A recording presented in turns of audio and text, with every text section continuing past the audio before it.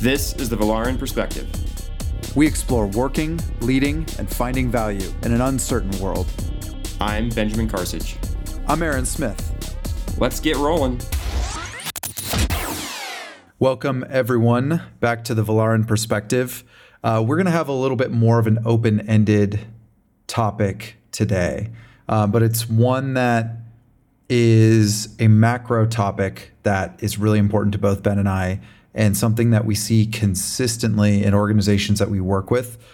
And it's this idea of understanding the different layers of an organization and what kinds of impact you can have when you work on different layers.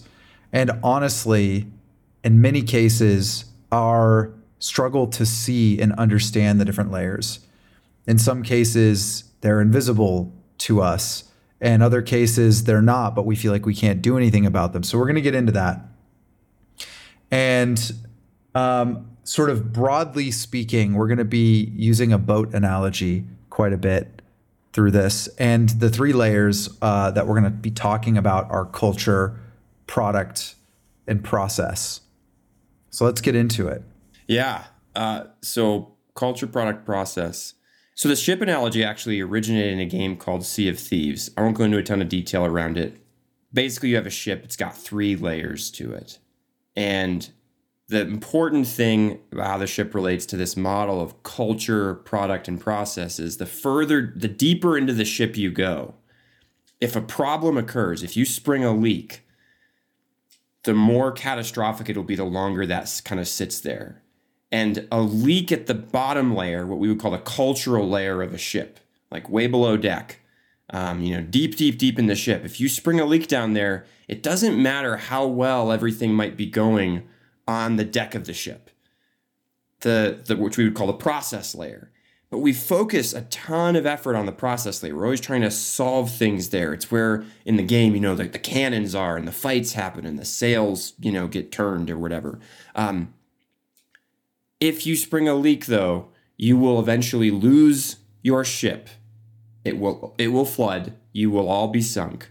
And in the game, you have to start over. And that's actually also true to some extent in real life. You will lose your organization. It will sink.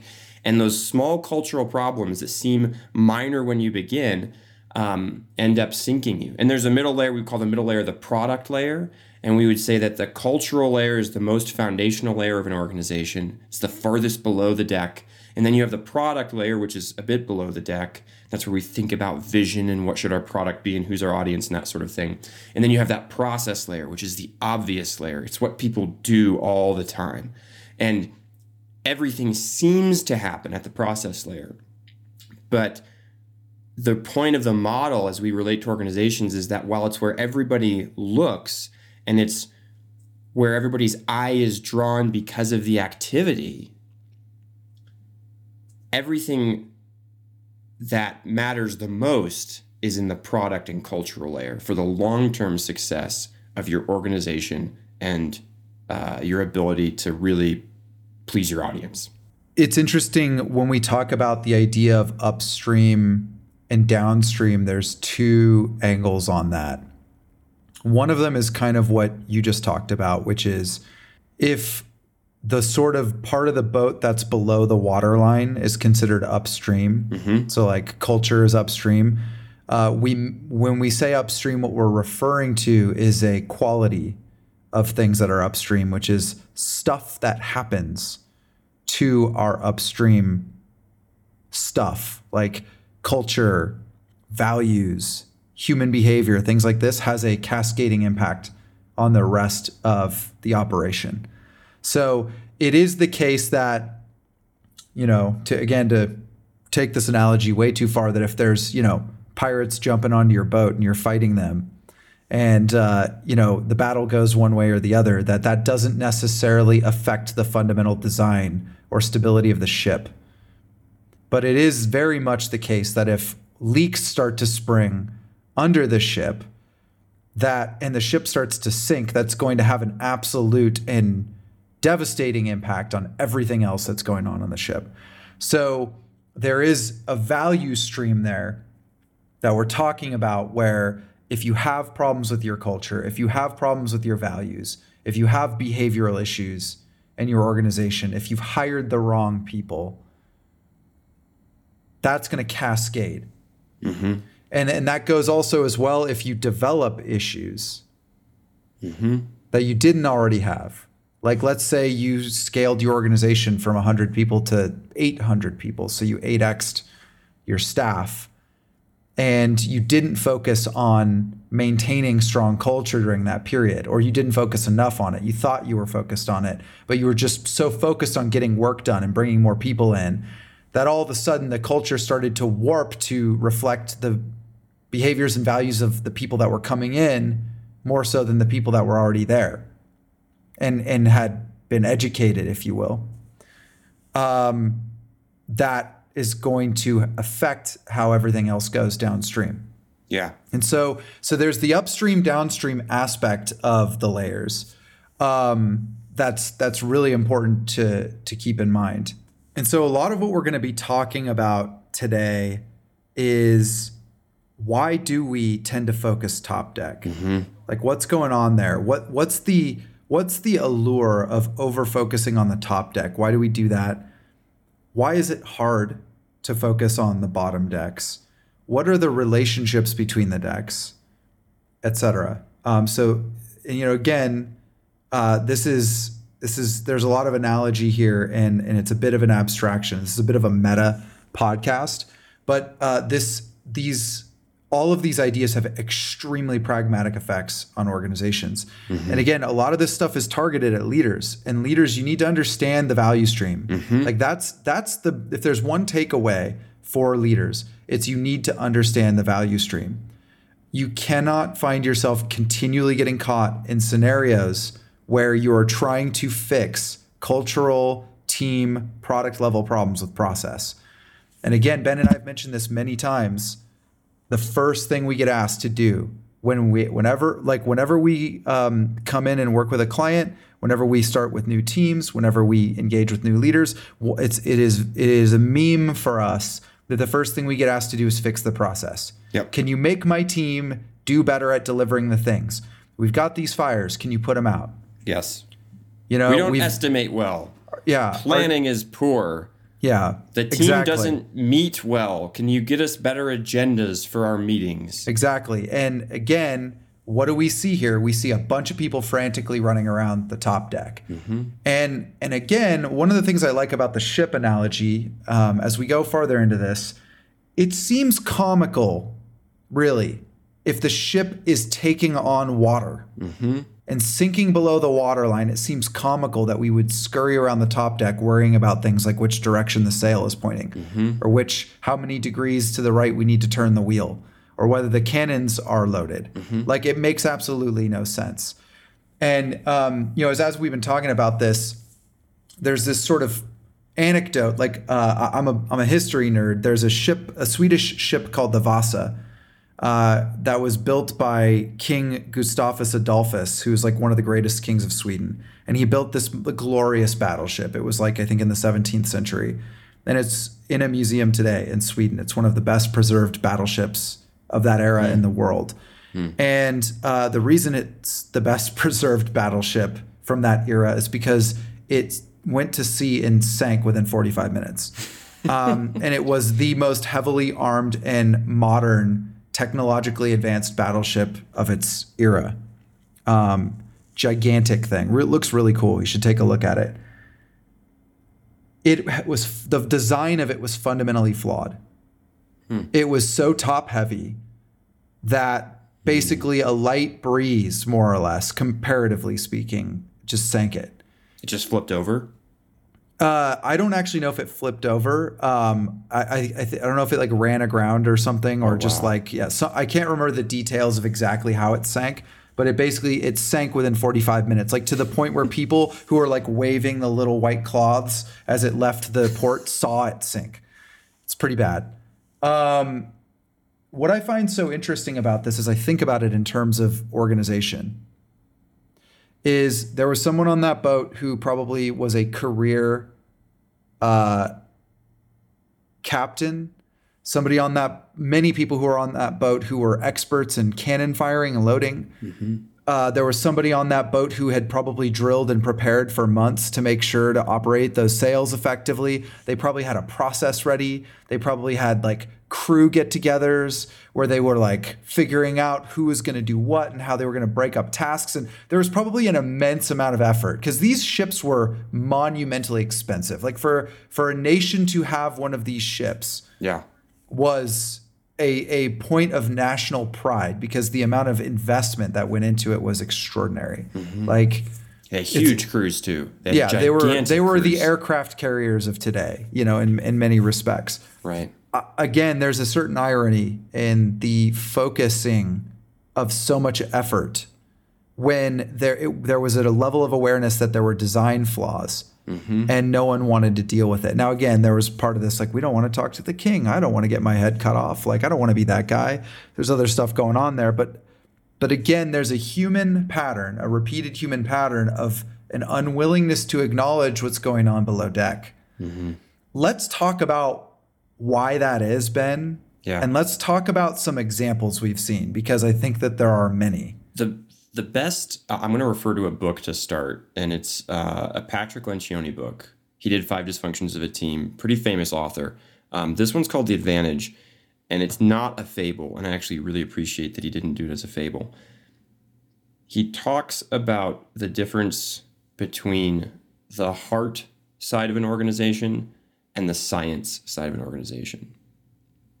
And the further you go towards the top of the ship, the more you're in the science part of an organization, especially when it comes to like project management or making sure everybody's working, and things become much more measurable. Are the cannons loaded? What percentage of the time were they loaded? Are the sails pointed in the right direction? How good were they? Was the rudder appropriate? Like, was the person, I can't remember what it's called, but basically the wheel of the ship, is that in the right direction? Like, is all the activity going properly? And we can watch it and we can observe it. And that's the science of an organization. And on the heart side, you have, are we trying to go to the same direction? Are we aligned with who our customer is? Are we aligned with our customer on what value means? Do we have a shared understanding of how we relate to feedback? Do we have a shared understanding of how we relate to leadership? These things are harder to measure. I can ask a team, and I've been in organizations that have done this, like, are you culturally aligned? And sometimes those teams answer yes, sometimes they answer no. Having gone on to teams, and I know you've done this as well, that were like, yes, we're completely culturally aligned, only to discover that actually they very much were not. Self-assessment is one of the only mechanisms to measure the heart side of cultural alignment, and it's also incredibly unreliable. And Patrick Lencioni points out that as leaders and as people trying to make a name for ourselves inside of organizations, the science side is very attractive because it's measurable. I can improve things at the process layer. Look, we spent less time in meetings, or we got more outcomes from the work we did. Or everyone filled out their section of the spreadsheet. Yes, velocity seems to have gone up. Even some things that are good in their context, like we released 3 times last week. Isn't that good? Was it? Was it good? Maybe it's good practice. Maybe it's good practice for the process, like you had with those crewmen on the ship that sank. Maybe they'd practiced a ton and they knew how to crew the ship. And it didn't matter because it sunk in 45 minutes. And when you get into the deeper product pieces, when you get into the cultural pieces, you're in the heart side, and it's harder to measure. It's harder to understand. It's more difficult to work with because it's so much less obvious. And if I were to go into an organization and say, what I would like to do here is dramatically improve the culture, a lot of people would be like, what? I mean, I sort of get why culture is important, but like, could you actually do something meaningful? Yeah. There's something else interesting here too that you just triggered for me. I hadn't really thought about it in this. There's an instinct that I have, which is that hard skills on the surface are more learnable. And this is related to the pragmatic and measurable aspects of hard skills, like making spreadsheets, setting up meetings, building process, setting up a Jira instance. Like these things are things that, it's like I imagine myself sitting down with an intern or sitting down with a junior leader in a software environment and teaching them how to set up the Jira items or showing them how we do our process and moving the pieces and who needs to be where and at what time. And like, it feels more teachable than me saying, how do I help you develop the intuition to know if there's not trust on your team? Yeah. Like there's something so much more obtuse about that on the surface. Right. And I think that is something my instinct, my sort of corporate instinct goes, well, that's something only experience can bring. That's BS. I don't believe that, actually. And I think that goes into one of my frustrations about this is I actually think that these things are more learnable and teachable than we think they are. Mm-hmm. But on the surface, they appear far less. And they may actually ultimately, when all is said and done, be harder things to learn for most people. Yeah. But we don't teach them. Like, and honestly, a lot of times, even when we do have access to resources that can teach them, we don't value them. Well, we focus on the wrong thing when we teach it, and the example that jumped to mind for me is a retrospective that I observed once where if you go by the book, the retrospective was fine. But I was in the room and I was watching how many people were on their phones, how many people weren't engaged. I could say like it's a feeling, and I think that's why Patrick Lencioni refers to it as the heart side of an organization. But it's not just a feeling; it's observable. You see it. You can look at people. You can see the disengagement in the retro. And I knew that wasn't a good retro, not because some agenda steps weren't followed, but because the team didn't care. So there's something there about us going, if we executed all the steps, if all the operations on the top deck have been executed by the book, then things are good. There's an innate feeling there as human beings we have where we're like, if you did the process right, if you filled out the spreadsheet, if you followed the steps, then things are good. Right. And all the while, what you're saying is, no, you have a leak below deck. Yes. Exactly. And so again, my back to my question is like, why does that happen? Like, why does it seem superfluous at times for you to be looking at what's happening below deck?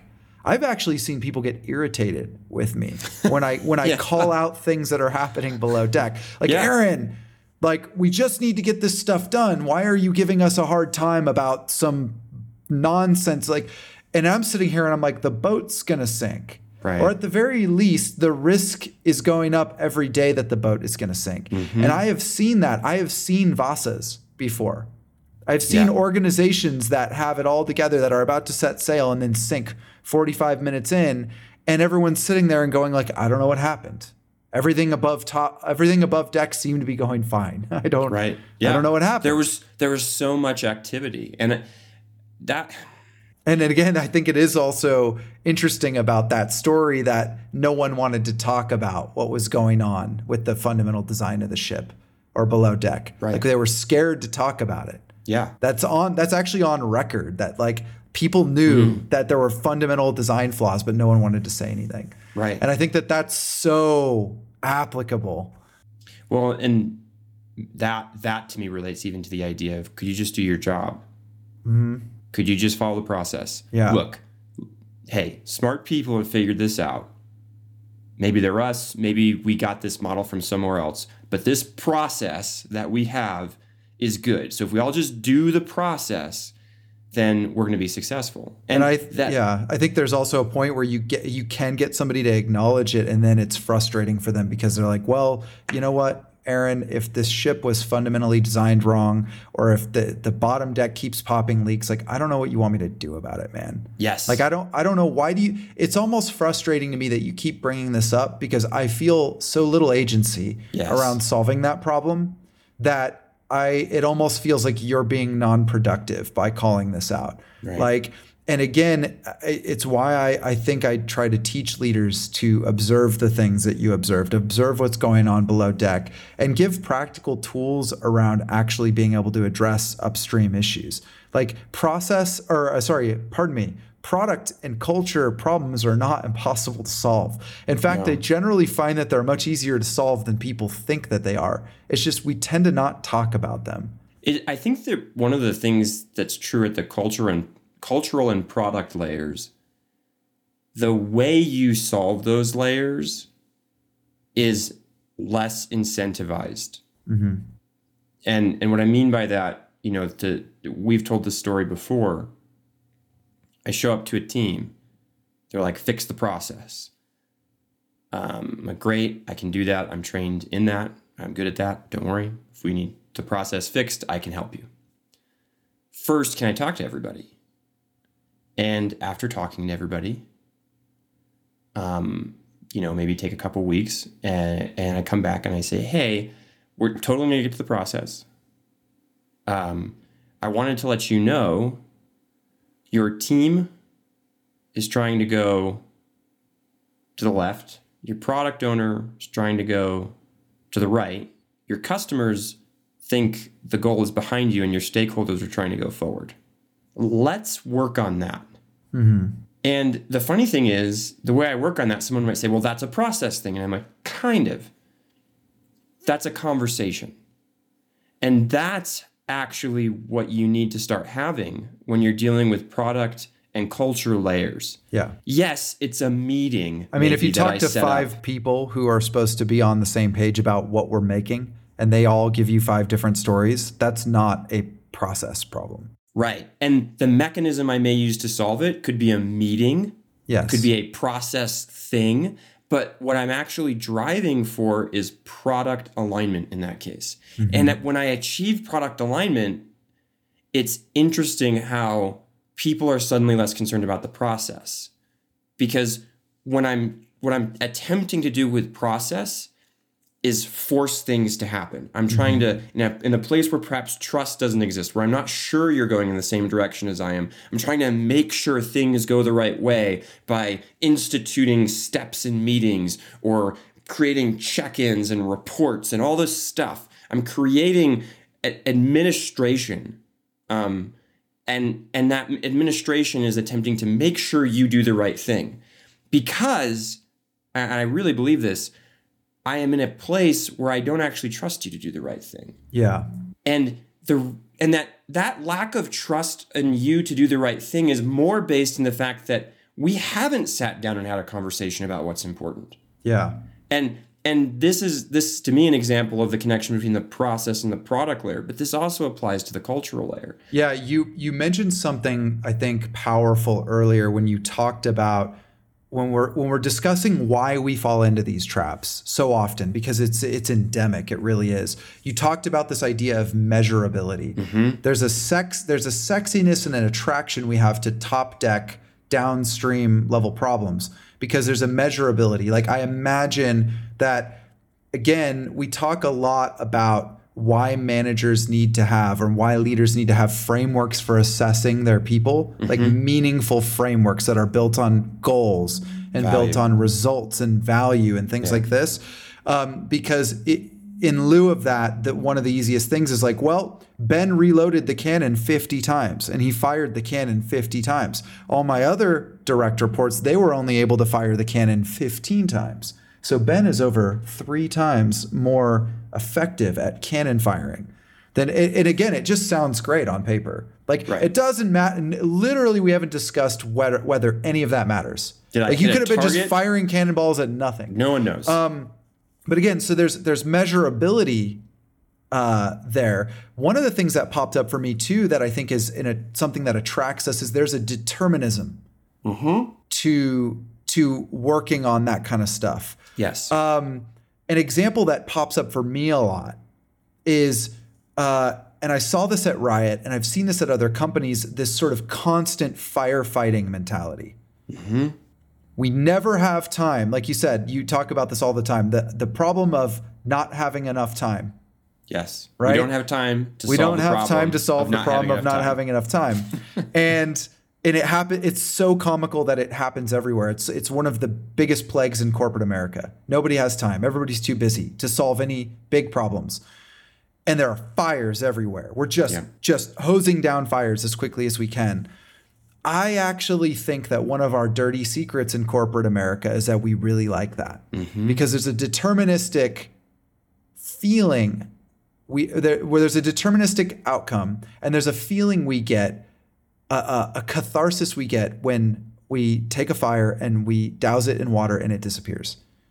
Like, it doesn't matter if the entire structure is so prone to fire that there's going to be 10 more fires tomorrow. There's something extremely, just at a basic human level, cathartic about just shooting fires out constantly. Yes. It feels like you're adding real value. I mean, if the house is going to burn down and you stop it from burning down, who can argue that you added value? Right. It doesn't matter if the house is poorly designed. It doesn't matter if it's we're going to all have heart attacks long before we ever stop the endemic problem of fires. It doesn't matter if there are a million upstream issues. All that matters is that we can sleep tonight soundly knowing that we put out all the fires. And to the point where I've seen organizations be so negligent about upstream problems with culture and product that one could make the argument that it's becoming a self-fulfilling prophecy, that we become a firefighting organization. Yes. Because we refuse to acknowledge upstream issues, and because secretly we take so much pride in being effective firefighters. Heroics is a borderline pejorative term you hear a lot within the context of organizations and organizational culture now. Yeah. Like, we have a culture of heroics. It's got a dark side to it. It's very much seen as a double-edged sword today. Yes. But the reality is, if somebody is a hero in this context in an organization, they are very likely to be rewarded for that. Yes. And that's very likely to feel good for us. So again, there's measurability, but I think there's also determinism around outcome. Yeah. And that tangible. very tangible micro loop of adding value, even though you're not really adding value in any other context other than that. Yeah. You're helping us survive one more day. That's the value you added, right? There was someone we worked with named Bradford, and I remember he did a deck on risk mitigation, and he had the analogy of, do you want a crack team of firefighters? Yes. But do you want them to be called every time like a match is lit? Or would you prefer to have a smoke alarm in your house that's like, wait a minute, smoke alarm just went off. Let me go see, like, if maybe I can just deal with that real quick without having to call the fire department. Mm-hmm. We don't like smoke alarms because one of the challenges with putting smoke alarms in is we lose the ability of those tangible, I solved the burning problem, literally inside of the analogy. I solved the burning. I solved the fire. And so to be somebody who goes into an organization and sets it up for long-term sustainable success is to potentially be viewed as not as productive. You're not working as hard. I mean, if you're in an environment where everyone's firefighting all the time, the person who does attempt to focus upstream in that scenario is very likely to be perceived as being counterproductive, There are fires everywhere. Why aren't you helping? Yeah, what are you doing? You're making some kind of flow chart to help us, streamline the organization. We don't need that. We need all hands on deck, literally, back to the ship analogy, right? We need all hands on deck. Right. Why are you down there messing around, right. I'm bailing water. So we've got measurability, we've got determinism, and we also touched on lack of education. When I see the balance of skills in most leaders, I tend to see a skewing more towards operators, and managers and people who are good. Like it is very often the case that I see a very seasoned leader in the software space that is seasoned because they have developed tools that they can execute very efficiently that solve most problems at a high enough quality most of the time with process. And again, when your entire organization is populated with leaders who fit that profile, I think it tends to create scenarios where most of your problems are upstream. And the reason why is because you don't necessarily have anybody focusing on those things. And possibly it is the case that nobody knows how to focus on those things. There's a specific example that came to mind. Ben and I both worked together on a very large team building a platform. And one of the biggest challenges that this team had to overcome was that there were cross-coordination meetings that involved 20 or more teams of a total group of multiple hundred. Yeah. And one of the purposes of the meeting was for everyone to get together and to exchange meaningful information on progress so that we could coordinate large-scale releases and coordinate cross-assistance efforts. Mm-hmm. And one of the things we realized was that there was very little value coming out of the meetings, like almost none. And there was regular, intense frustration and friction between the various groups that was leading to a lack of trust. And again, there were many people that dived into this who were like, well, I'll make a better spreadsheet. I'll get a better project management software. We need to have more efficient meetings, or people need to show up on time. And like all the suggestions that were being levied were process solutions. Ben and I realized that one of the problems lurking underneath the surface was that the verbiage we were using and the language that we were using between all the teams to communicate things was not consistent. Like I would use a word to communicate something, and that word would mean 5 different things to 5 different people because no one had ever stepped back and said, this is the common language we use, which is far closer to culture than it is process. Mm-hmm. And so we created a lexicon and we said, this is what all these words mean. Like when you say you're ready to ship, here's what it means. When you say you're blocked, here's what it means. And we actually proposed the language model underneath the surface for all the teams to adopt. And very quickly, problems that were below deck started to become visible. Yes, I just remember it was very scary for people. Like everything was green and blue, which were good colors. Yeah. And then we defined this and actually trained the organization on it. And everything just blossomed red. Exactly. It was like, oh crap, the boat is sinking. Yes. And that, in some sense, what we did, again, there's so many people that might argue like, well, that's a process thing. There was a process component to it. Yeah, exactly. And that's one of the realities. That's also one of the reasons I think people focus on process, because to your point, it's tangible. You can control it. I can control how long we're in a meeting. I can control the agenda if I'm a leader. I can, depending on the organization, I can control how long you're at your desk or what you're focusing on. I can organize. I can tell you what to work on. And there's a part of us that wants to believe that if I can just control everything, then I'll get to a good outcome. Mm-hmm. There are very limited cases where that is true. And it is far more often that actually, and this was at the value of what Aaron and I did, we aligned a large group of people around a set of concepts. And when you go into the product layer, that's actually what you're trying to do. So I want to real quick, because we have been referring to them, kind of dive into what do we mean when we say process layer, product layer, culture layer, and just really cleanly kind of talk about that. Yeah. I'll start and I'll just hit process real quick, and let me know what you think of this. For me, the process is, it's like the meetings, the things we do, the explicit behaviors and actions we're supposed to take as a part of working in an organization on a particular project. Yes.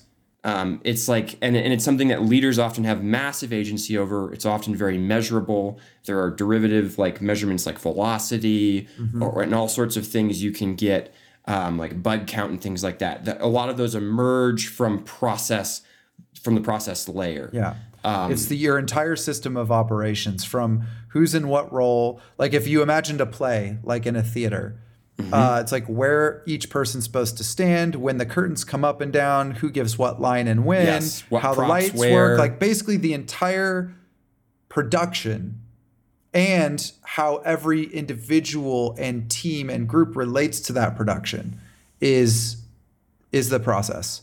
Okay, so product. We just talked about process. So to me, the product layer is basically the strategic layer of the organization. And again, product, we think product and we think necessarily the thing that we're making, like the thing that the customer will eventually use. But to me, the product is actually everything about the strategic orientation of a company. So that includes the things we make, but it also includes why we make them. Who we make them for. Yeah, it includes like what role we play and the impact and value we want to bring to the world in general. Yeah. And it also includes, I think, what's important, like how we determine what is or is not important to focus our efforts on. Yeah, there's like a vision piece to that and a lot of prioritization in there. And to nest into the theater analogy, because I love that, it's sort of, do you have a good play? Is it well written? And is it targeted at the audience that's going to be sitting in the theater? And what kind of plays do we make? Right. Like Shakespeare has a brand, right? Yeah. So that's and think immediately, if I had the best theater process, the best props and the best stage hands moving all the right things and the curtain was perfect and everybody, but the dialogue and story were atrocious.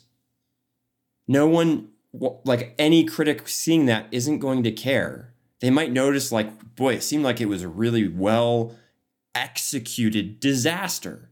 It was a well executed catastrophe. And that's what you get, I think, sometimes in our world when you focus all of your effort on the process and insufficiently on the product. Yeah.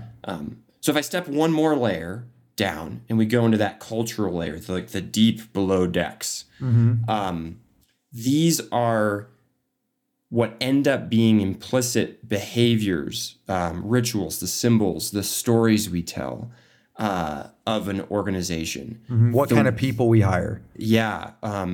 How we think about leadership without realizing how we think about leadership. How we relate to feedback or talking to each other. Do we have a direct, like, I can go talk to anybody in the company, or do I have to go through a set of things? And you could say like, well, process guides some of that, but the culture is how I feel about that. Yeah. Because I'll be honest, there are places where the process says, oh, you can go just talk to someone directly. Yeah, we want that. But the culture says, no, you can't. Yeah. And recognize that as you go deeper down these layers, the power of those layers actually increases. Yes. And for me, when I think about that in the context of... to know that there's a culture of retaliation. Yes. Where if you say the wrong thing to the wrong person, you will be punished, possibly by losing your job, is such a immensely massive and powerful force compared to any process you ever set up. And so, like, again, I just want to double down on that point you just made, because this is part of what we're talking about when we talk about the relevance of upstream changes and upstream focus versus downstream focus. And in truth, it also makes solving upstream problems more difficult. Yeah. And that's why one of the reasons why people don't try to solve them is because they're really scary and they're really difficult. And it's easier to convince yourself you don't have agency to solve them. Right. Now, that being said, one of the things I think we forget is that the benefits and cascading value of solving an upstream problem often has so much of an impact that you could spend years trying to rejigger process and never come close. And that idea of going deep, like you mentioned upstream earlier, and you were talking about upstream problems. If you have a root problem that is at the cultural layer, that is manifesting in a million ways at the process layer. And that's actually, those are all the fires we fight. And I want to see if I can hit this, and I'm curious your thoughts on tying this again into the theater analogy. Because when I think about the culture side of the theater analogy, it's almost like, is there chemistry between the actors? When the person was writing this, did they understand the people who are going to be interacting with it as the actors, and are they talented at what they do? There's like, does this actually come together? Because you can see a world where the process is wonderful and even the product is good, but because there's no chemistry among those doing the work, among those actually acting out the play, it comes off as wooden. And the critic again is like, this isn't, it seemed like it could have been great, but it wasn't. Something was missing. Yeah. And that, whereas if the culture, we talked about this, you mentioned this the other day. If the culture is good, if you have a set of actors and actresses and they know each other and they work well together and they understand each other's strengths and weaknesses and they play off of that, you can hand them almost like a mediocre product layer and a terrible process layer, and they'll entertain. Like they will entertain that theater on, to some extent, the strength of their collaboration as an entertaining unit. It overcomes the other two. And that is also something where when the process is busted, if we focus everything on the process, it's likely to remain busted if the root cause is in the cultural layer. But if we build the right culture and we make that really crisp and clean and effective and healthy, it's interesting how you can stack almost any process at the top layer and your organization will figure it out. Yeah. Your process by definition, I think, becomes more and more lightweight the more buttoned up your culture is, like the more prevalent your culture and healthy your culture is. Like I've seen teams that don't need process. Like they're so aligned on what the product is, what the strategy is, what outcomes we're seeking, and who they are as a team and how they're supposed to show up for each other and for our customers, that the reality is that the process just becomes superfluous in many respects. Yeah. And or the process ends up being this more sort of organic development that they fluidly adapt through day by day to serve whatever their moment to moment needs are. There doesn't need to be this very developed and prevalent framework around all the stuff they're doing because they know where they're supposed to be. And that links to me to the idea of leadership too. Because one thing that can happen, let's say culture in one area is on one team or group of teams is actually in a really good state. And so they've got a decent product to work with and their process is in this constant state of flux because they're constantly adapting it to meet the needs. There's so much trust and collaboration that is implied in that.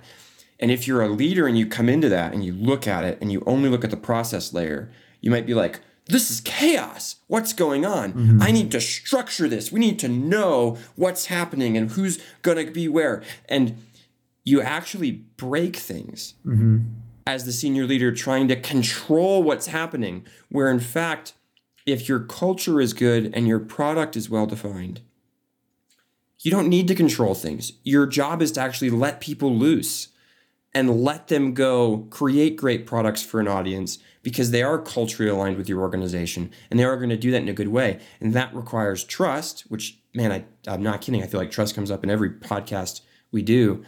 And as a leader, you have to be willing to take your hands off to some extent.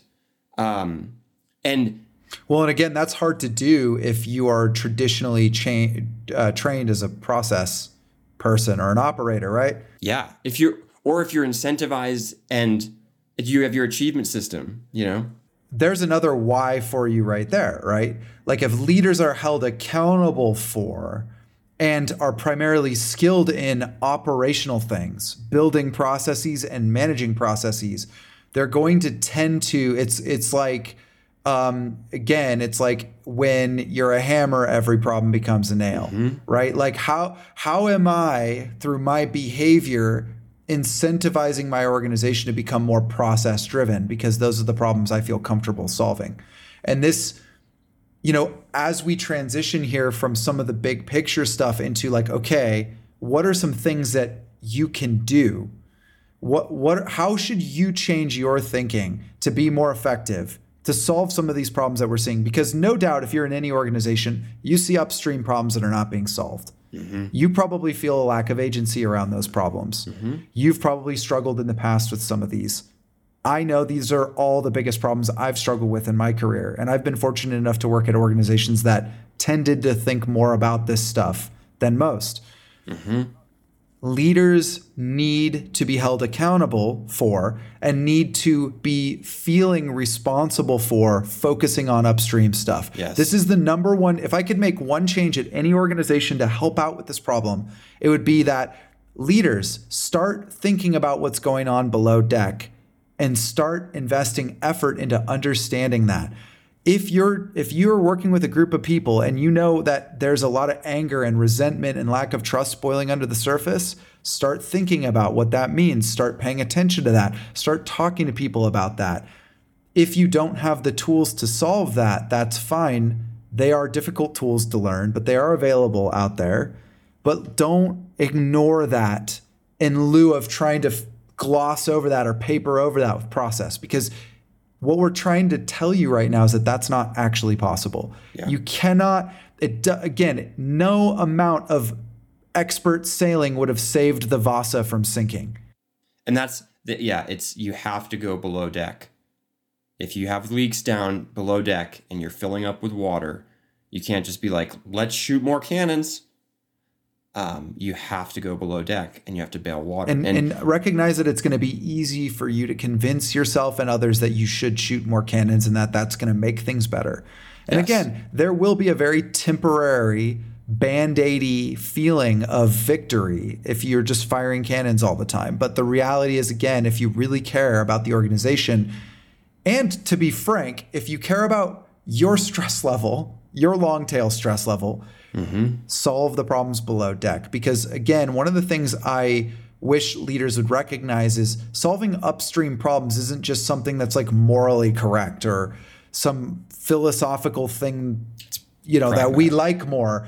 It's if you want to get your organization out of fighting fires all the time and you want to get out of feeling like you have to work 60, 80 hours a week just to prove that you're there shoulder to shoulder bleeding with everyone else, like if that's the culture, then start focusing upstream. That's funny. That reminds me, that thing we said earlier, like one of my phrases that I'll use is you don't have time to solve the problem of not having enough time. When you get to that situation, you need to stop or at least dramatically slow down. And it's funny that happens in the game, the Sea of Thieves game, where you're on these ships with these 3 levels.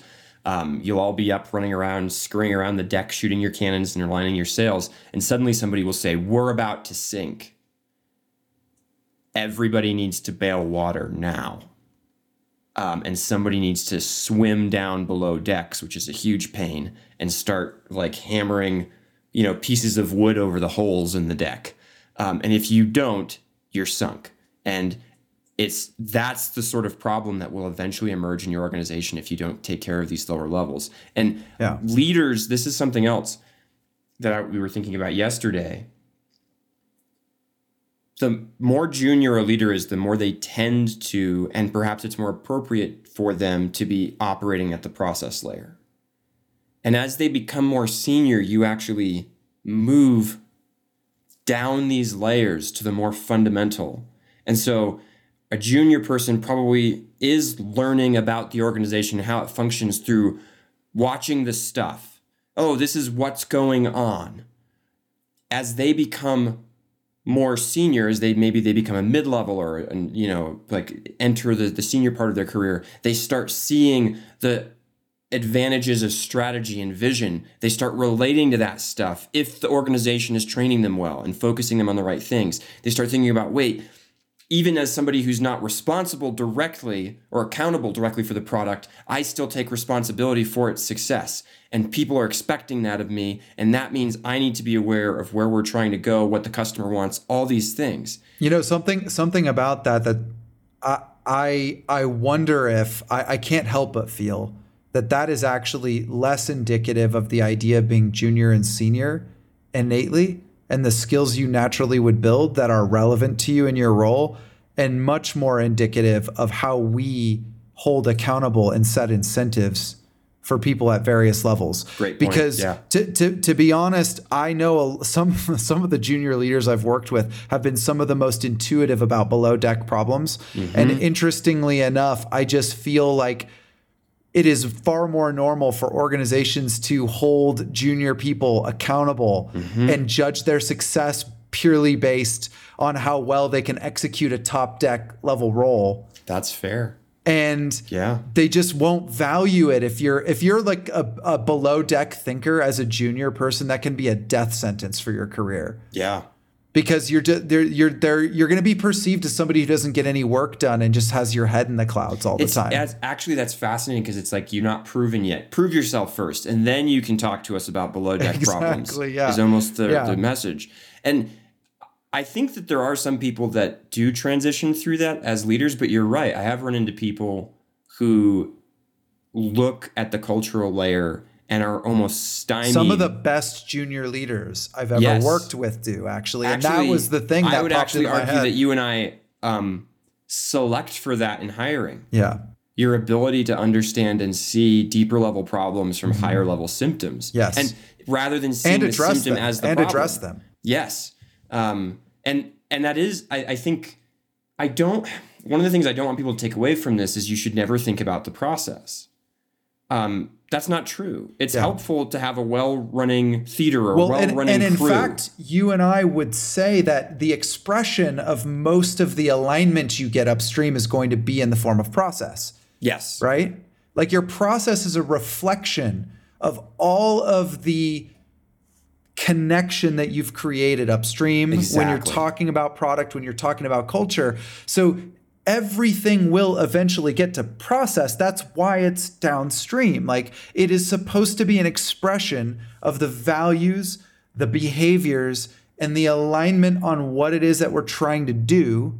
Exactly. It's just that if you don't know what's upstream or you're busted upstream, your process is going to be an expression of that, which is going to be a lot of wasted time, a lot of poor results, a lot of misdirection, a lot of frustration and cynicism because people are going to feel like they're wasting their time. There's going to be that nagging feeling like we're wasting our time.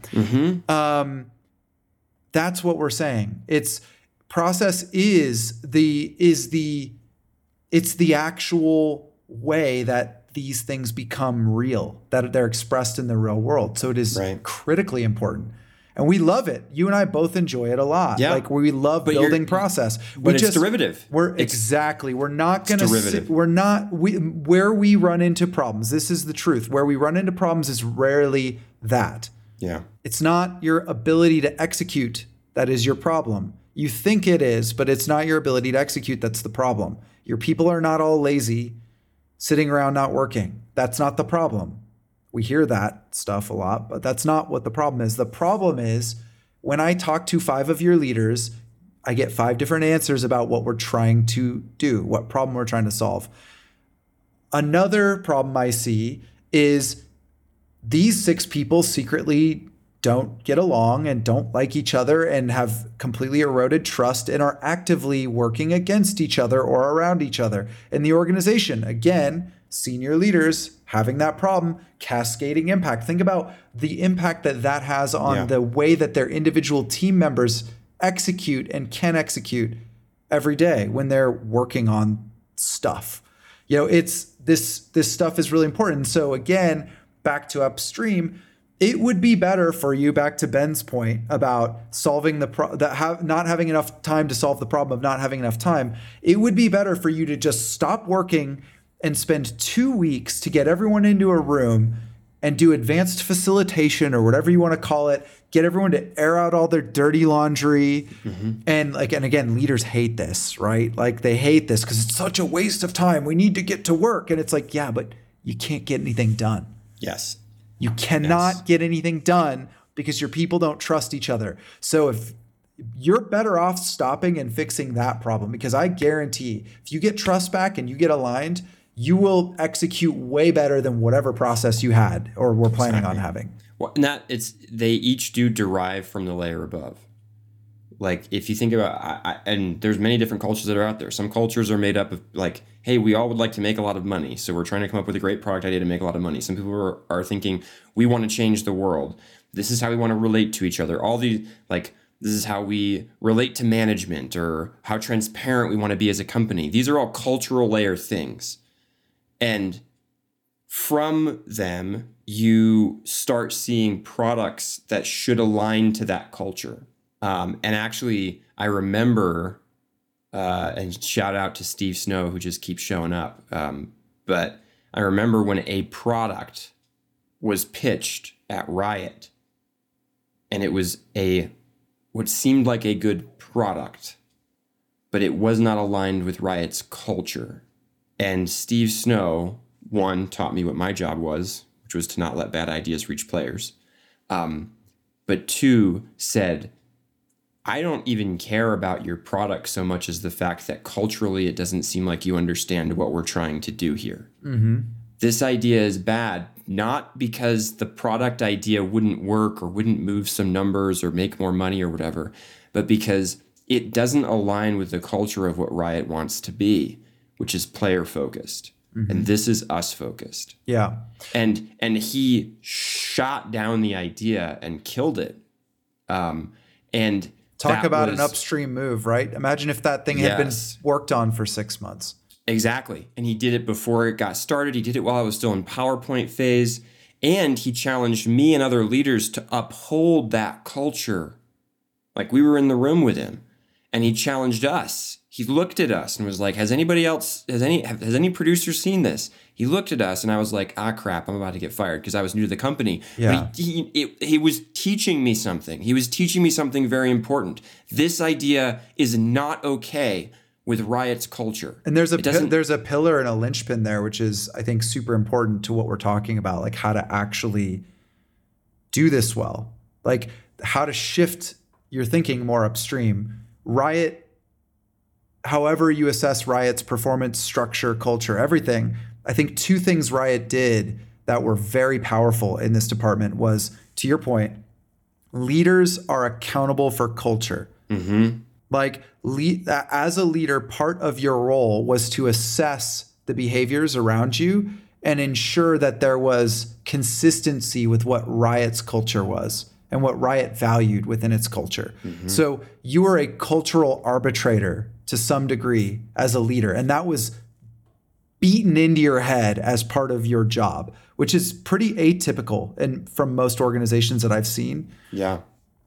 The second one is actually a product one, to go down to our middle layer, which is that because we're obsessively player focused and we always want to do the right things for the player, if you are a leader, it doesn't matter if you're a design lead, it doesn't matter if you're a development manager, like an operating producer, or if you're a product focused producer, or if you're a marketing lead, it doesn't matter. If you're a leader at Riot, part of your responsibility is to ensure the integrity of positive customer outcomes, positive player outcomes, make players happy, take care of players, be the most player-focused organization in the world. So everyone at Riot that was in a leadership role was always thinking about product from that perspective and what was good product and what was best for our customers. Mm-hmm. Constantly. It was in our DNA. Yeah. And the Riot original core Riot leadership, Brandon and Mark specifically, clearly made a very deliberate decision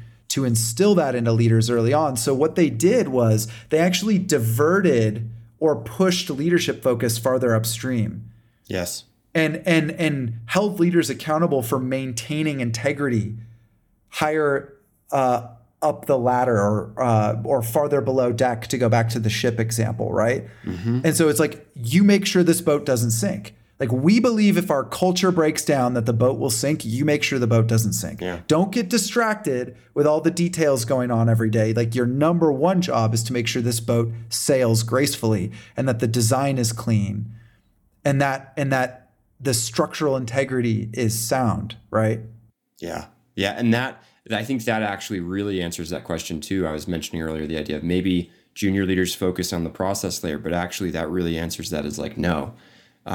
Even the most junior leader needs to be aware of and thinking about and being aligned to. We may have less expectations for them because of less experience, but there was a strong orientation towards culture right from the get-go, regardless of your level of seniority. And that is something that I also want to reflect. When I was first sort of thinking through this idea of process, product, culture, right, that 3-layer model, it was out of this realization that like I see a lot of companies that seem to have a lot of process focus. And a lot of them reach out to us and they're like, can you help fix our process? Or even teams inside of organizations I've been in, can you help fix our process? They were often not as effective as they wanted to be, sometimes severely so. The companies that were doing better were ones that were aware of the product and they were thinking about that. And the ones that were doing the best were the ones that were really focused on culture and had their leaders oriented in that direction. And that, I have found that to be so consistently true. It's not to say there's not a company out there that didn't focus on culture and ended up being successful, but if they're going to sustain success over time, not thinking about culture means that you're dealing with an ever-growing burden of upstream root causes that lead to all sorts of symptomatic problems emerging all over your product and process layers. It's the vicious or the virtuous cycle. Mm-hmm. If you only focus on the process layer, you're only going to be solving process problems for the rest of your life. Mm-hmm. And by the way, tons of people, many leaders, perceived as very senior, incredibly good at that. And it's actually why companies value them. It's because like you can come in and like you just have so much capacity to solve the process problems. Mm-hmm.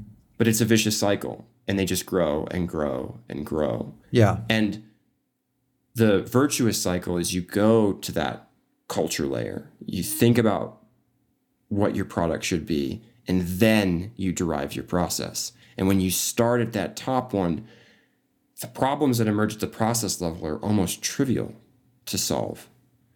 And I'm thinking about this, one of the things, what percentage of your leaders are focused where with their time?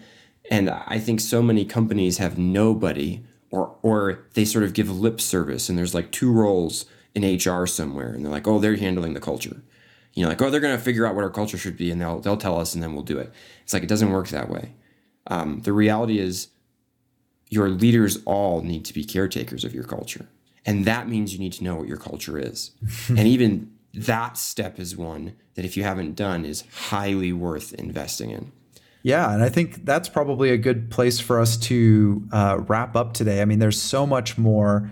Let's do a quick kind of summary of the high level here because it's a lot. And some of this stuff is a little more abstract. So, you know, again, if the ship analogy is helpful to you, just remember the lower you go on the decks, the more sort of core and closer to the nucleus of things you get and the farther upstream you get, to use the value stream example. So don't forget to look at what's going on below deck. Don't forget that problems that happen below deck can result in your ship sinking, regardless of how well you're doing at all the stuff that's going on upstairs. And keep in mind that, you know, as leaders, one of the things we can do to make the world better is orient ourselves more towards solving problems upstream. It doesn't mean that we always need to solve all the upstream problems, but it just means that, again, when you solve an upstream problem, you get an outsized impact on every other layer downstream from it. Yep. And I think what I would say is remember this, the hierarchy of these layers. Culture is the deepest. Your product to some extent derives from your culture, and your process derives from your product and your culture. Get them in the right order. Have people focused on that cultural layer. Exactly. All right. Well, thanks for joining us for the Valarin Perspective, and we will see you all next time. Have a good one. This has been the Valarin Perspective. Thanks again for listening. We'd love to hear your thoughts. Send us an email sometime at perspectives@valarinconsulting.com or follow us on Twitter and Instagram @ValarinInc.